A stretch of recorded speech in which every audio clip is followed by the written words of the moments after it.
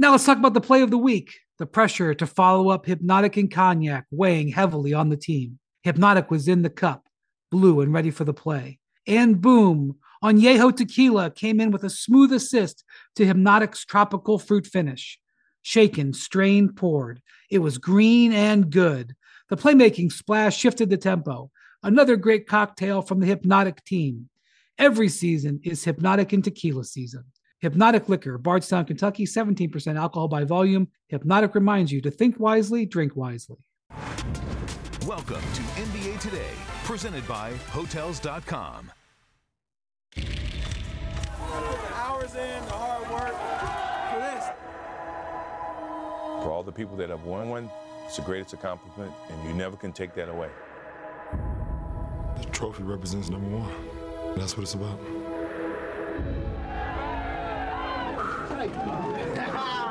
That's it, Coach. It's still a dream right now. It looks so much better in person, too. Oh, man.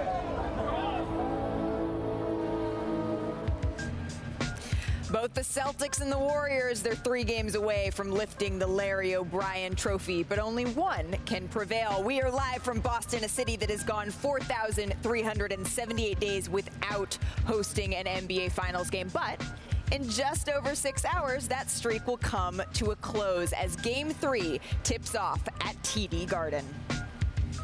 Welcome to NBA Today, presented by Hotels.com. I'm Malika Andrews alongside Chiney Ogwumike, Kendrick Perkins, Richard Jefferson, and ESPN senior NBA insider Adrian Wojnarowski. And I cannot wait. After a couple nights off, I am so excited. There are going to be actual basketball games. Well, Game 3 to start watching. But Woj, I'm excited to have you back on set with us. I want to start here. Robert Williams, he didn't quite look himself in the last game. What more can you tell us about his status for Game 3? Yeah, I'm told Robert Williams is good to go for tonight in Game 3. This is going to be a continual struggle for him.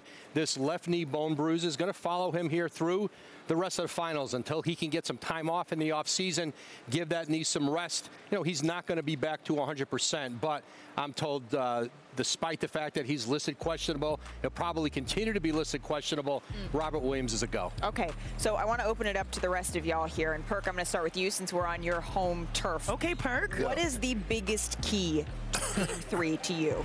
The biggest key is the Celtics not playing hero ball, right? And this has been the story of the Boston Celtics the entire season, right? You see them when they have great team basketball. You're like, hey, that's the best team in basketball right there when they're doing it together. Then all of a sudden you see a Game 2 performance and they have so many turnovers. Why? Because they're trying to do it themselves, where they're trying to make points where, hey, not only are they trying to take contested shots or trying to have a 20-point night, but they're trying to make the pass that actually lead to the assist instead of making a hockey assist. The hockey assist is the pass that leads to the pass. That leads to the assist. Right. So when I say that to Celtics, right?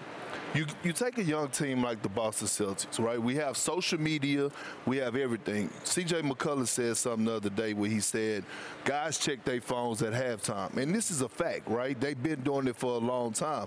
And so if you think for a second, this young team, after they won Game 1, wasn't looking at the headlines and saying, hey, I could possibly win the Finals MVP. That's how the Celtics came out playing. I'm going to do it. We want to win, but let's win on the back of me playing well and carrying the team instead of just losing yourself in the team. Richard? What do I think the key is? For me, I think it's just going to be who's going to step up from the others. We know about Jason Tatum. We know about Jaylen Brown, Steph, and Clay. But it's funny how in Game 1, the story was about Al Horford leading the Celtics in scoring. Derek White, just that second unit that really got it going, led by Jaylen Brown.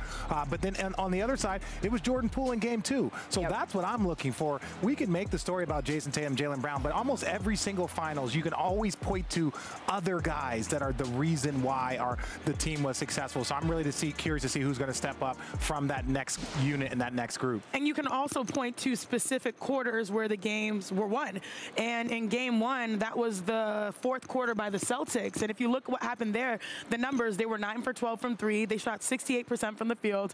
Horford had 11, was 4 for 4 in the fourth. And Tatum and Brown had a combined 9 assists. That's Game 1, fourth quarter. Second half again, Game 2, it was the third quarter by the Warriors. Steph had 14 points. As much as the Celtics had total in the quarter. The Celtics had 5 turnovers that turned into 11 points, and the Warriors made 7 threes. So first of all, it's the second half where these games are won, but specifically it's certain quarters where teams go on big runs and their opponent cannot sustain it. So it'll be interesting to me to see who in the second half actually makes that push or actually plays defense knowing that that's where the game is won. Woj? Hey, Klay Thompson, Golden State's not going to win this series unless he comes out of this shooting slump. 10 for 33 overall, 4 of 15 on threes. But even when Klay's not making shots, I think the one positive for Golden State is Boston still has to defend him. They've got to be aware of him at all times on the court. He could continue to shoot poorly.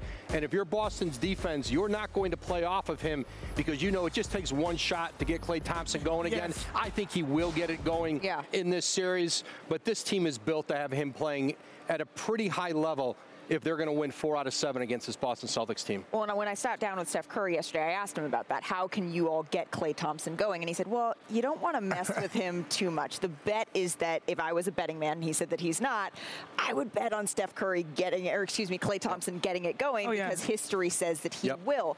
How can he do that? And that was an interesting point about the Boston defense still having to commit to Klay as if he's playing at a upper echelon level right now, Richard. Well, for me, that's where you get guys like Jordan Poole, because Jordan Poole is going to be guarded by the third best defender. If you had to pick who you were going to have, you're going to have your best guard, your best defender on Steph, your second best defender on Klay, then your third best defender on Jordan Poole. And if Klay is struggling a little bit, then Jordan Poole, you are a damn near 20-point-a-game scorer. You got to go cook the third best defender, even if it's on a great Boston Celtics defense. And I know it's Marcus Smart, it's Jaylen Brown, it's Jason Tatum. It could be against the second unit. It could be against White. It could be against Peyton Pritchard. And I'm sorry, Williams, if you can score 20 points a game, you should be able to attack those guys in that second unit where Jordan Poole is coming off the bench in that second unit. So that's one way to offset Klay taking time to get going.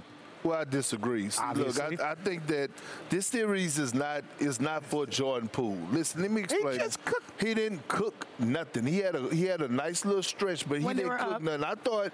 I thought the game changed when Gary Payton II and Otto Porter Jr. came into the game. Steve Kerr rolled with them two off the bench in the second half before Jordan Poole. They started their run with actually Jordan Poole was on the bench. Now he capped it off and pushed it from 15 to 20. Right. But I just look at the Celtic defense and, okay, you take Marcus Smart and you say, Marcus Smart, I want you to guard Steph Curry. And then you say, Jason Tatum, I want you to lock in on Klay Thompson. You still got Jaylen Brown. Jaylen Brown, just say if he's the third worst defender out of the three, he still could be a number 1 defender on another team. Yeah, but I'm not talking about that specific unit. I'm talking about the next group of guys that come in, whether it's the Peyton, the White. That next group is the one that Richard, the rotation's shortened, bro. Listen, this is what you fail to realize. Jason Tatum, Jaylen Brown, and Marcus Smart are going to be on the floor when Jordan Poole is on the floor. Agreed. So, okay, they're not going anywhere. You keep talking about Peyton Pritchard and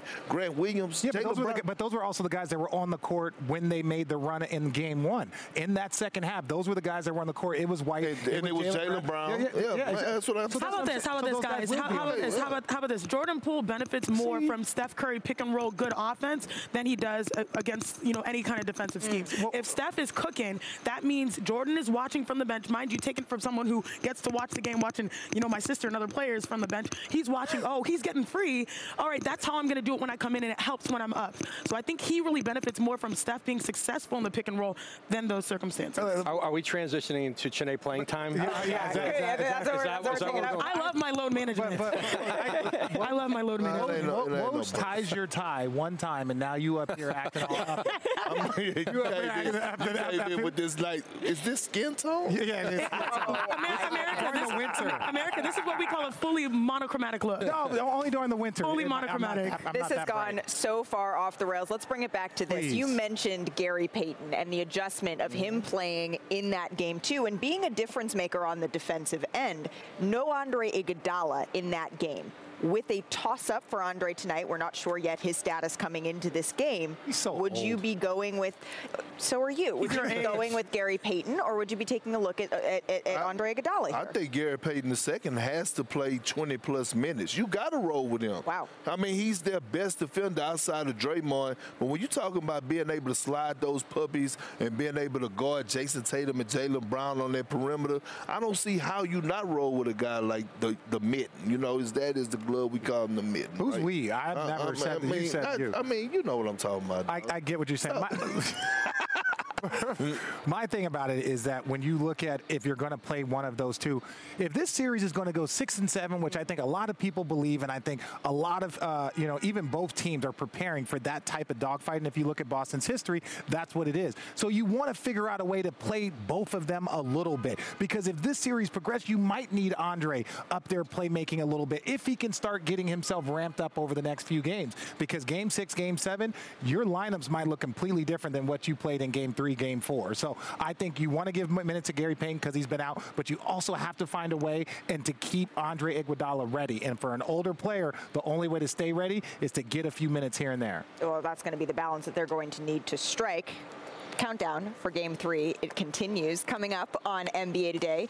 It might only be Game 3, but Woj said it. Do the Warriors need an appearance from Game 6 Klay to win the series? We will dive farther into that. And Professor Zach takes us into Lowe's lab on the Celtics defense. What is the right formula to bring Boston its 18th championship? Plus, who wants to make some money? I'm not really a gambler, but let's help out some folks who might be. Don't go anywhere. NBA Today continues after this. The answer is always yes, sis. Yes. There you go. Now let's talk about the play of the week. The pressure to follow up Hypnotic and Cognac weighing heavily on the team. Hypnotic was in the cup, blue and ready for the play. And boom, Añejo Tequila came in with a smooth assist to Hypnotic's tropical fruit finish. Shaken, strained, poured. It was green and good. The playmaking splash shifted the tempo. Another great cocktail from the Hypnotic team. Every season is Hypnotic and Tequila season. Hypnotic Liquor, Bardstown, Kentucky, 17% alcohol by volume. Hypnotic reminds you to think wisely, drink wisely. Let's talk about a guy that's been here before. Klay Thompson continues to struggle. Klay turns the corner and misses the layup badly. Mid-range, Klay Thompson way off so far. I would show him YouTube highlights where he's making them over and over and over again. That's the beauty of playing in today's age is you can go on YouTube and you can look up all your great moments. Will this be the final 12 minutes of the season? Here's Thompson has been on fire and he hits again. Hogan handoff Thompson. He'll take a three and got another one. Are you kidding me? I'll probably just YouTube Game 6 Klay because there's some very high pressurized situations I was in and I ended up shooting the ball well and Thompson for three. keeping that same mindset, shooters shoot. All right, well, Klay may be searching for Game 6 Klay on YouTube, but he's stepped it up in each series after struggling for the first two games. So look at this. Thompson averaging 15.4 points per game on 39% shooting in the first two games of a series. But in the ensuing games, he's averaging 22 points per game in nearly 50% shooting. Huh, all right, that's interesting. We now welcome in Zach Lowe to our set here in Boston. It's like you're surprised to even Zach Lowe. Zach, what are you seeing from Klay through these first two games? First of all, why we got to do Oklahoma City Thunder fans like that? They don't need to watch that tape again. Sorry, look, I got bigger issues right now. Look, the Warriors aren't going to win if Klay misses like all of his shots, but I actually think Klay is having a game in Boston, whether it's tonight or Game 4. He's having a 25-plus game, and I actually think if we go to the tape, he's missed a lot of good shots. Like this is a shot 10 out of 10. I want him taking that shot. He's missed a lot like that. Some of those are going to go in. This is another one I think. No, these are the ones he needs to bag. That's when he's trying to get himself going, and he stopped taking those kind of shots after he made his first three. This is another one, man. Just make the simple play. Andrew Wiggins is right there. You're not going to finish this over the Time Lord, even if he's hobbled. You're not finishing that. Make the simple play. He started doing that more, and he misses this shot, but I love that he took it. This is the Warriors' kill shot. Offensive rebound, square up, no time's elapsed on the shot clock, just go for it. It looked like a good shot coming out of his hands. They're up 12. That's the kill shot. That's the Warriors shot. That's the shot you've seen a lot of times in your face. I love that he took it, not in your face, maybe literally. I'm sorry. No, in his face. But I felt after he made his first three, he started taking more Klay shots and less like 20-footers over Jaylen Brown to get my rhythm shots. Klay's having a game in Boston. It's happening. Cosign.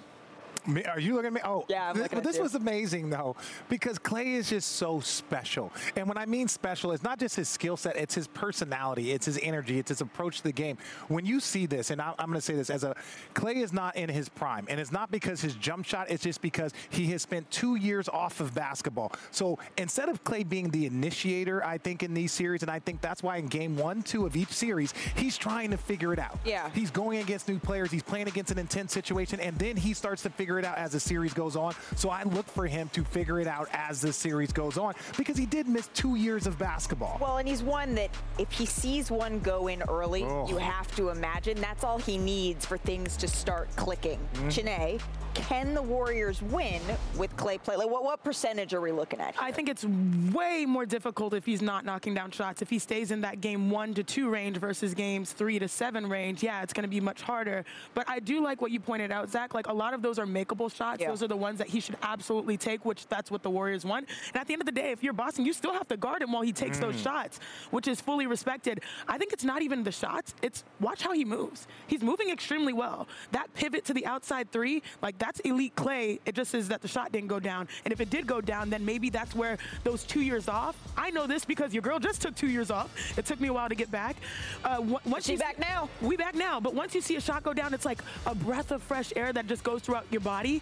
And now you can play a little bit more confidently instead of pressing. So he's going through this process, and you have to like really admire that he's doing this.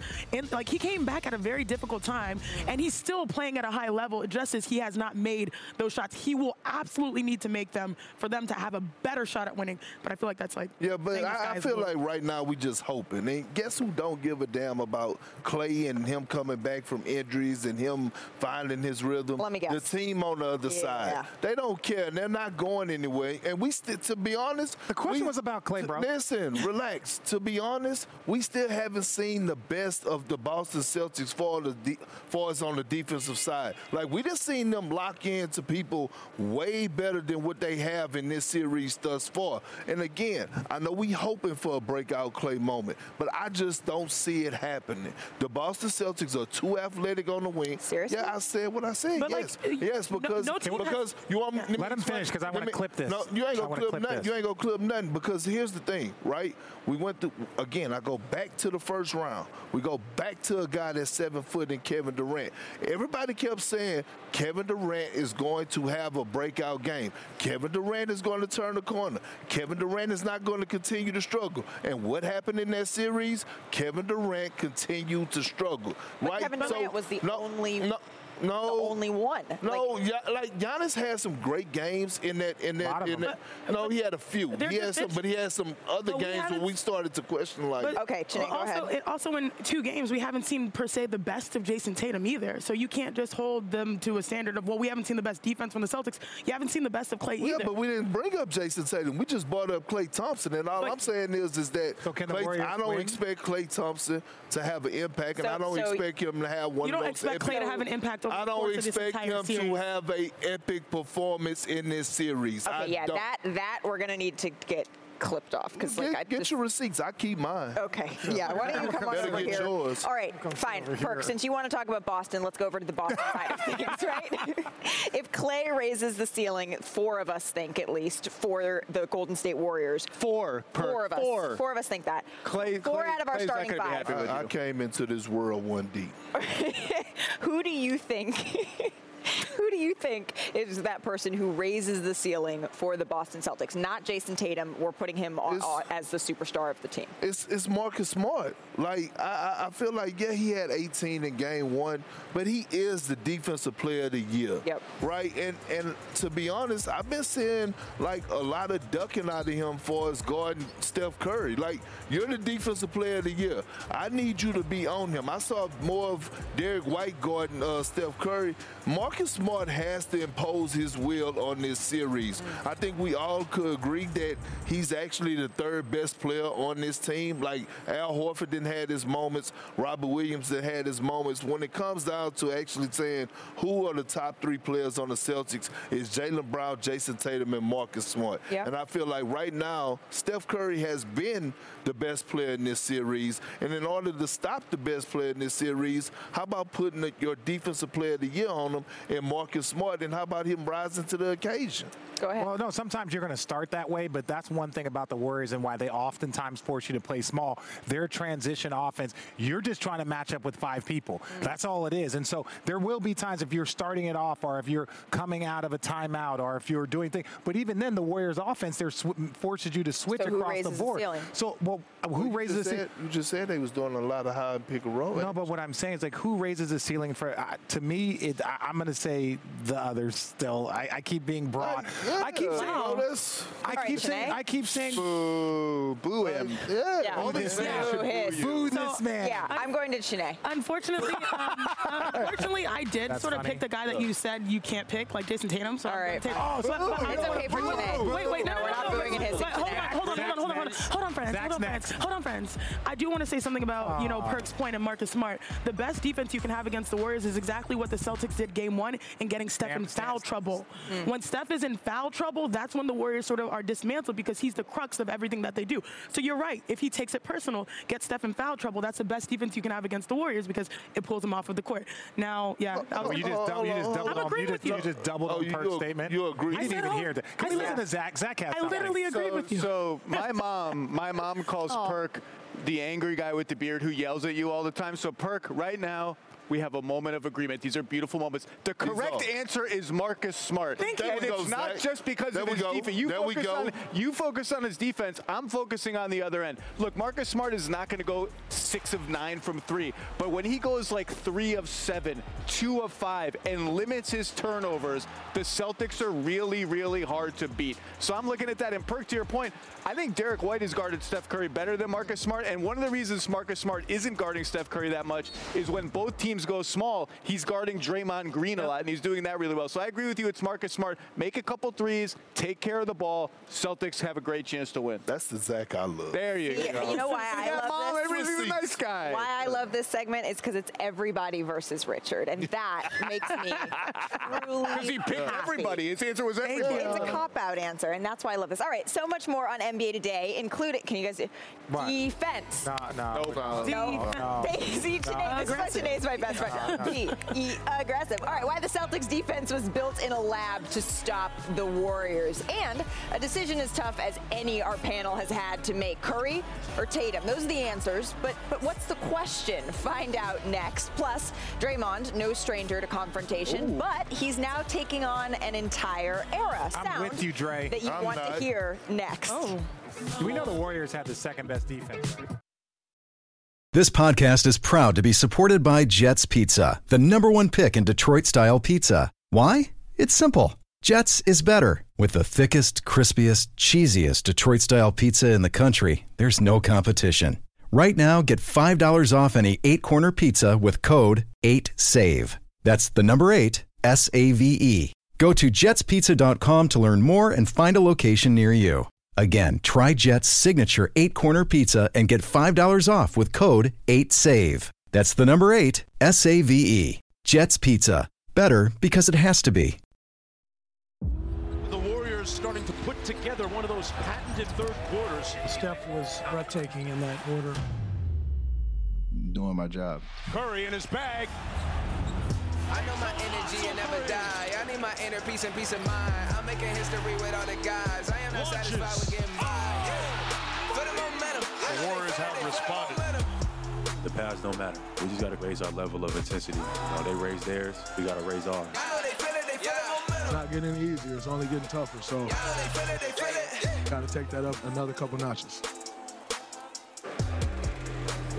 Welcome back to NBA Today. As we continue the countdown for Game 3 of the NBA Finals in Boston, I am joined by an esteemed panel of senior writers, Adrian Wojnarowski, Brian Windhorst, and Zach Lowe. Don't worry, they're not cheering for you. Not for you, though. This is our Reporters Roundtable, and I want to start with something that you said that was interesting yesterday, Zach, on this show, which was that Boston's defense was built in a lab to defend these Golden State Warriors. Can you elaborate on that a little bit? Yeah, I mean, And Boston drafted these players with the Warriors in mind. If not that specific Warriors team from 4 or 5 years ago, that looked like the future of basketball to them. And so we needed long wings who could switch and had high defensive IQs to do all the switching that you need to do against those Warriors teams and what looked like the future of the game. And if we go to the tape, they've proved it so far in this series. They defended pretty well. Look at all the switching that happens here. Steph Curry, Draymond Green, easy speezy. We switched that between Marcus Smart and Derek White, no problem.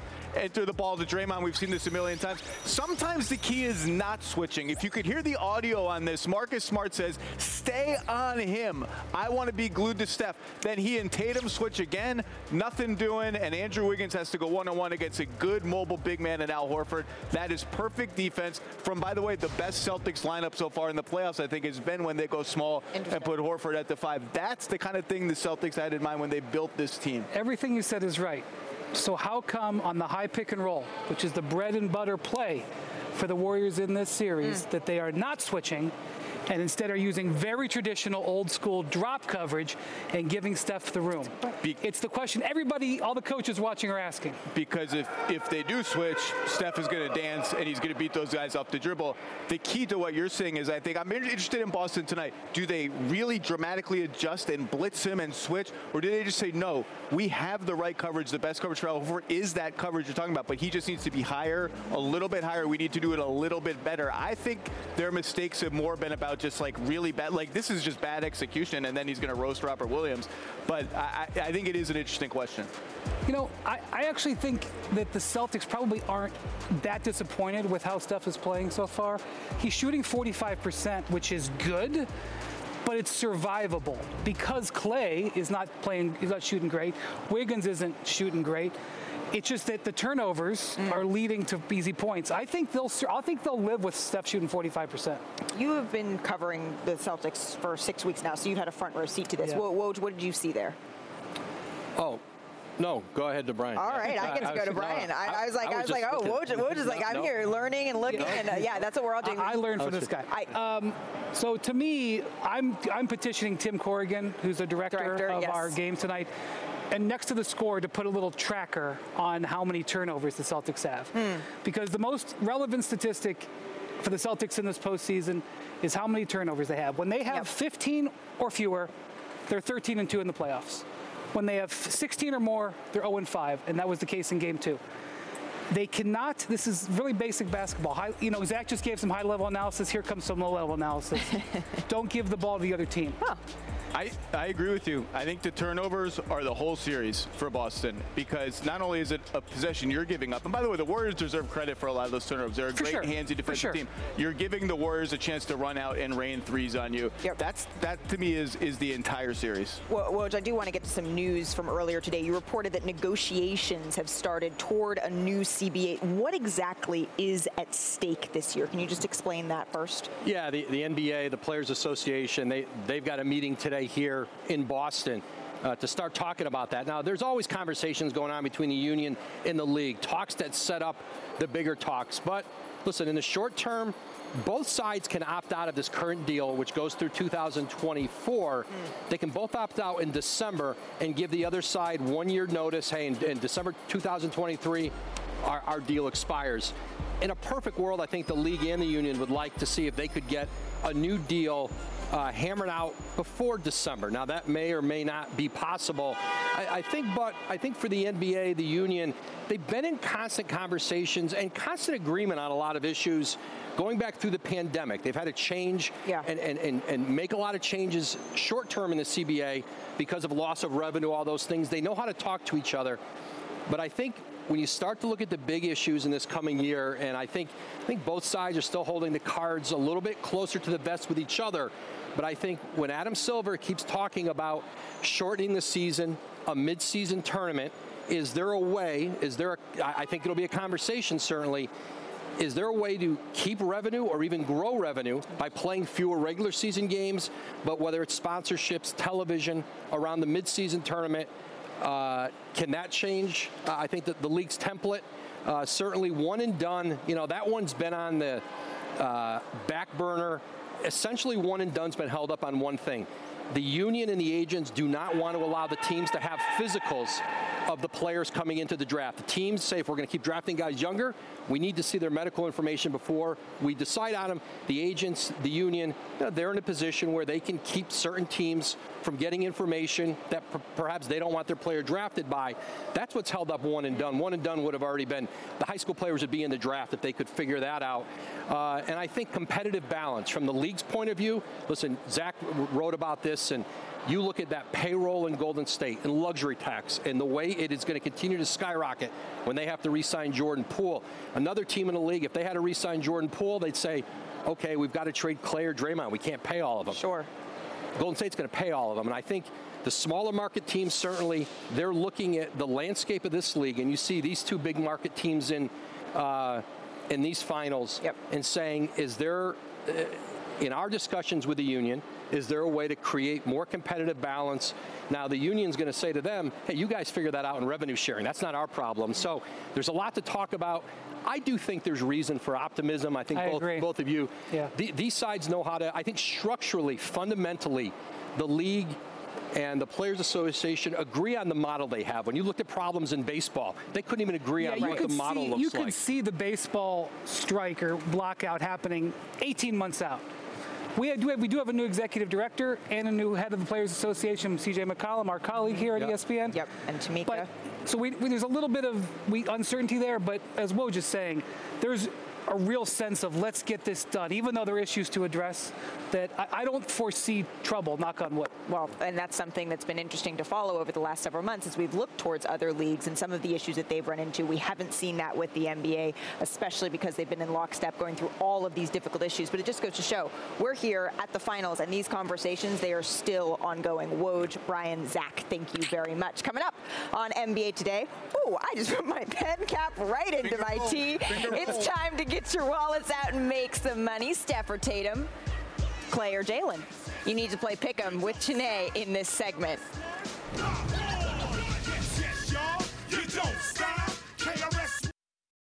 Enjoy all your favorite sports like never before at BetMGM. Sign up using code FIRSTTAKE and receive up to $1,500 back in bonus bets if you don't win your first bet. When you register with BetMGM, you'll get instant access to a variety of parlay selection features, live betting options, and the best daily promotions in the business.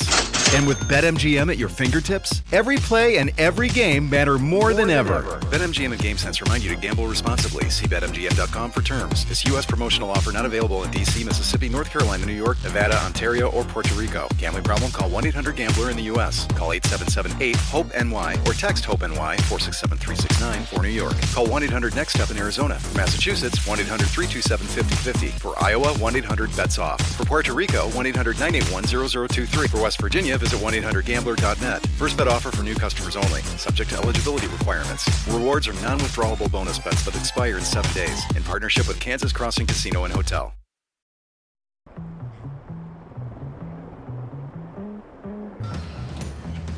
We all were really boring and got the same flavor ice cream. Surprisingly, your girl didn't get chocolate. You know what I'm saying? No, I don't know what you're saying. It's a lot of cone. So, Just like your head. You didn't want.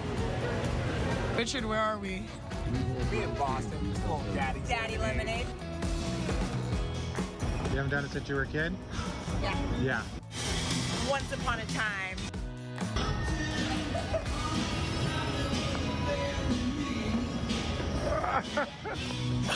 Oh, y'all just been having a good time, huh? Well, in all We due missed respect, you. We did talk about you. And you wouldn't have been able to get on the carousel. Let's be honest.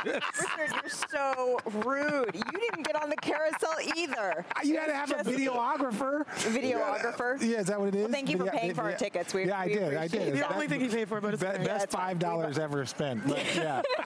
Man, we had a great time in Boston. Shout out to Rosemary, too. Oh, yeah, Rosemary, who gave us our ice cream. You said remember her name. Did you remember? No, I know. you said it was in the video. That's what we're for. Perk. You were missed. We missed Yeah, you. We did. I missed you. Come with us next time. I figured since we had such a good time. Yeah, we didn't invite you. Except we ain't going to the ice cream. We're not going to get ice cream. No, we'll go get salads. It'll be good. Exactly. It'll be good. We had a good time. We're going to make sure our viewers have a good time. Salads. Look at what we're throwing down. All right, let's just get to some bets. A steak please salad. just take me there. The first bet we're going to take a look at, all right? Okay. No, but it's fine. Steph Curry and Jason Tatum point totals. Curry's number is 28.5. Tatum is 27.5. Perk, who's more likely to go over that number? Well, Steph Curry is getting locked up today. Marcus Smart is going to rise to the occasion in the Garden tonight. I'm going with Jason Tatum. Jason Tatum has to protect his house. He has to give me those Paul Pierce vibes, you know, when he made his finals run and won the championship. Tatum over 27.5. Who did I say?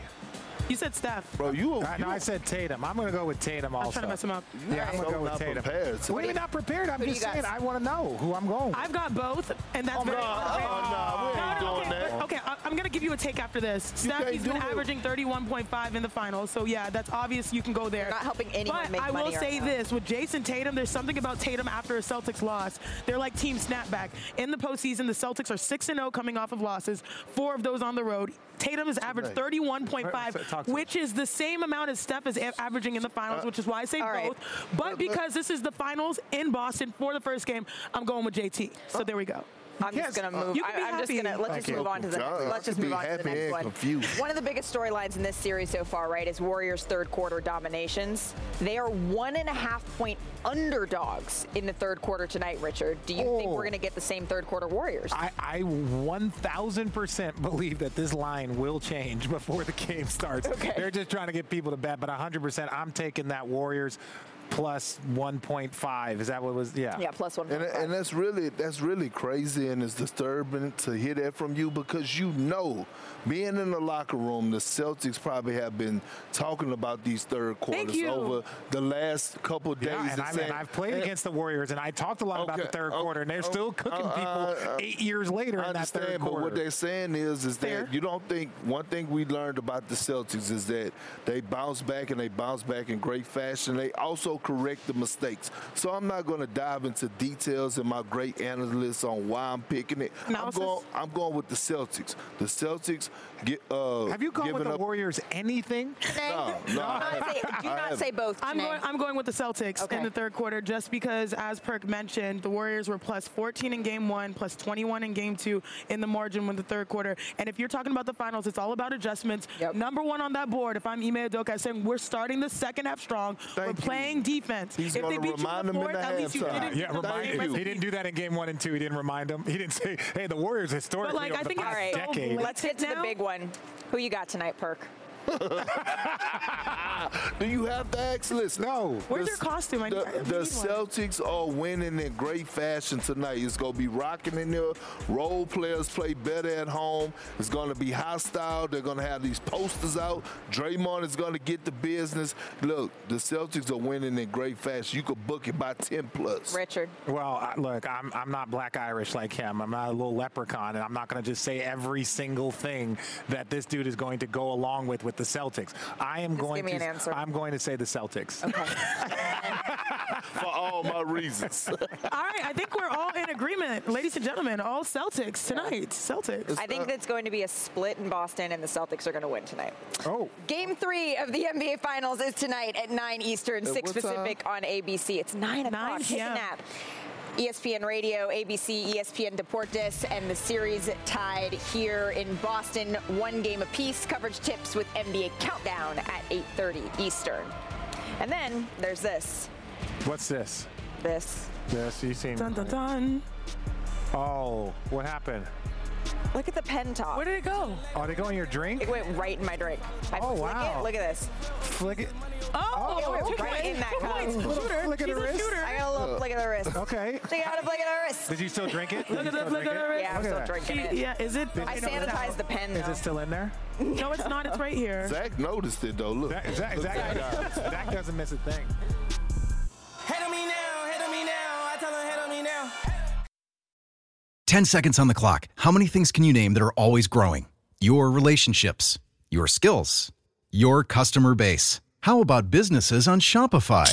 Shopify is the global commerce platform that helps you sell at every stage of your business. From the launch your online shop stage, to the first real-life store stage, all the way to the did we just hit a million orders stage, Shopify's there to help you grow.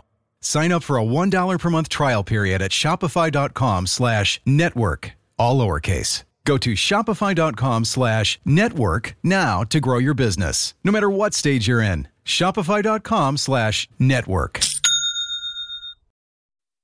Welcome back to NBA Today, presented by Hotels.com. When did you know tonight was going to be like extra amped, Draymond? About 5 minutes after game one. I have to send a message. If I'm not sending a message, then who's sending that message? Draymond Green, he's going to wreak havoc. He embraces being the villain, and without him, we're not the Warriors. You got to be about what you talk about. I take pride in that. Be about what you talk about. All right, Draymond, he does plenty of talking on both ends of the floor, and during yesterday's media availability, he had some interesting comments about the old school NBA physicality. Take a listen. What, Draymond? No way. You know, one thing that baffles me about the 80s or the 90s or whatever you want to call when basketball was so much more physical is some of the guys that be talking weren't the guys that was punching people. You know, like they act like, you know, guys was just walking around the court like I'm hitting this guy in the nose. There were a few guys back then that would lay you out, that would knock you out, that would foul you and get thrown out the game. Bill Laimbeer, Rick Mahorn, but everybody running around acting like they were that. Y'all were getting bullied, and so it baffles me when every guy, just because they played in the 80s. Just because they played in the 90s, it's like, man, if you played in our day, you get knocked out. Like, nah, not really, because it wouldn't be you. All right, I do want to add a name to that list. I know this wasn't in the 80s and 90s, but Chiney Ogwumike, she has gotten have you seen the tech that she got recently? I was like, all right. Can we show this? So for that reason, I'm going to start with you. She called me out of my name, and I had to just remind her, like, hey, sis, don't be doing that, all right? But it was all love afterward. That's a sisterhood of the WNBA. Yes, I probably lead my team in technicals and flagrants, but that's fine. It's fine. That's my role, okay? Yeah, respect. When it comes to this generational, it is. When it comes to this generational conversation about the physicality in the game, I think one thing that gets lost in the sauce is that this is actually by design. The NBA and the rule changes where you're not allowed to touch someone that is 20, 30 feet away from the rim. Honestly, the only place you can touch them is, you know, near the paint. That increases the likelihood for people to shoot, and it's harder for guys like Draymond to be that guy. And so he embodies that old school mentality. So when I think about the rule changes, I also think about the analytics where we're forcing more shots instead of maybe low post play. This works to the detriment of the reputation of young guys that play currently. And so I know we want to say, oh, you are softer because you're in this current era, we were harder because we're from the past era. The reality is the rule change doesn't allow you to be both. Yeah, well, that's one of the things that J.J. Redick talked about on Get Up and First Take is that, hey, look, the players, like my era, I grew up watching. I was 15 years old, 16 years old in 96. So I'm watching this era of basketball. This is what I grew up in. So when I get drafted in 2001, I'm still playing against Karl Malone. I played against John Stockton. I played against Hakeem Olajuwon. So I played against David Robinson, the guys that were the legends in this area. And when I say that the NBA changed the rules, and then the NBA changed the rules because they wanted higher scoring, they wanted less physicality, they want a more beautiful game. And then all of a sudden the players of our era are the ones that are being criticized for it. And so when I hear some of that energy from Draymond, from JJ this morning, I basically hear that guys are like, hey, look, we're playing the game that the NBA wants us to play, right? Like guys aren't getting suspended and having to spend $1 million on fines. Before, you used to get a technical and you would keep playing. That's not what the NBA wants. But it feels like the players oftentimes get criticized for not being tough and not being, you know, as physical as before. Well, look, I'm not about to get into the errors and what's soft and what's not, but I think we need to address the point that we're talking about Cedric Maxwell and Draymond Green. Cedric Maxwell made a comment about Draymond Green saying that some of the things he was doing in Game 2, and you can go back and watch the film, he was tackling people, setting illegal screens. He did something to Grant Williams. I don't know what it was, but he could have injured the man. And all Cedric Maxwell said was, if you were in the 80s or 90s and you did that, you would have got swung on. And that's the facts. And it's not like it's coming from somebody who didn't do it. Cedric Maxwell was a finals MVP who was involved with a lot of, let's get into it. He had a lot of scuffles in his day, and he wasn't saying nothing that was out of body. He was actually speaking from experience. So we're blowing it up talking about the 80s, 90s soft. No, it was Cedric Maxwell making a comment and telling his story about what he lived, that he did. So I don't know why we diving into all the extra stuff. Well, it's not diving into extra. Yeah, but it is. He said what he said. So what did Bob Cousy say? Okay, this ain't about Bob Cousy. But what I'm saying is everyone's going to talk about their era. In my era, we would have done this. In my era, we would have done this. In my era, we would have done this. He worked for the station, bro. He worked for the station. It doesn't matter. Yes, it does matter. Somebody asked him a question about if today we saw some of the new generation players try to explain why certain circumstances are the way they are. Draymond, why physicality works for him, and other guys where physicality is not allowed. I don't think we're blowing this out of proportion. I understand. Wait, really quick. I understand what Cindy not really quick. We're done. Yeah, we're Thank you. Wipe your nose. We're 5 hours away from the first finals game in Boston in 12 years. Perk, you're going to have a chance to rally the troops. So we're going to hear more from him and less from you in 60 seconds. Oh, it must be an eating contest.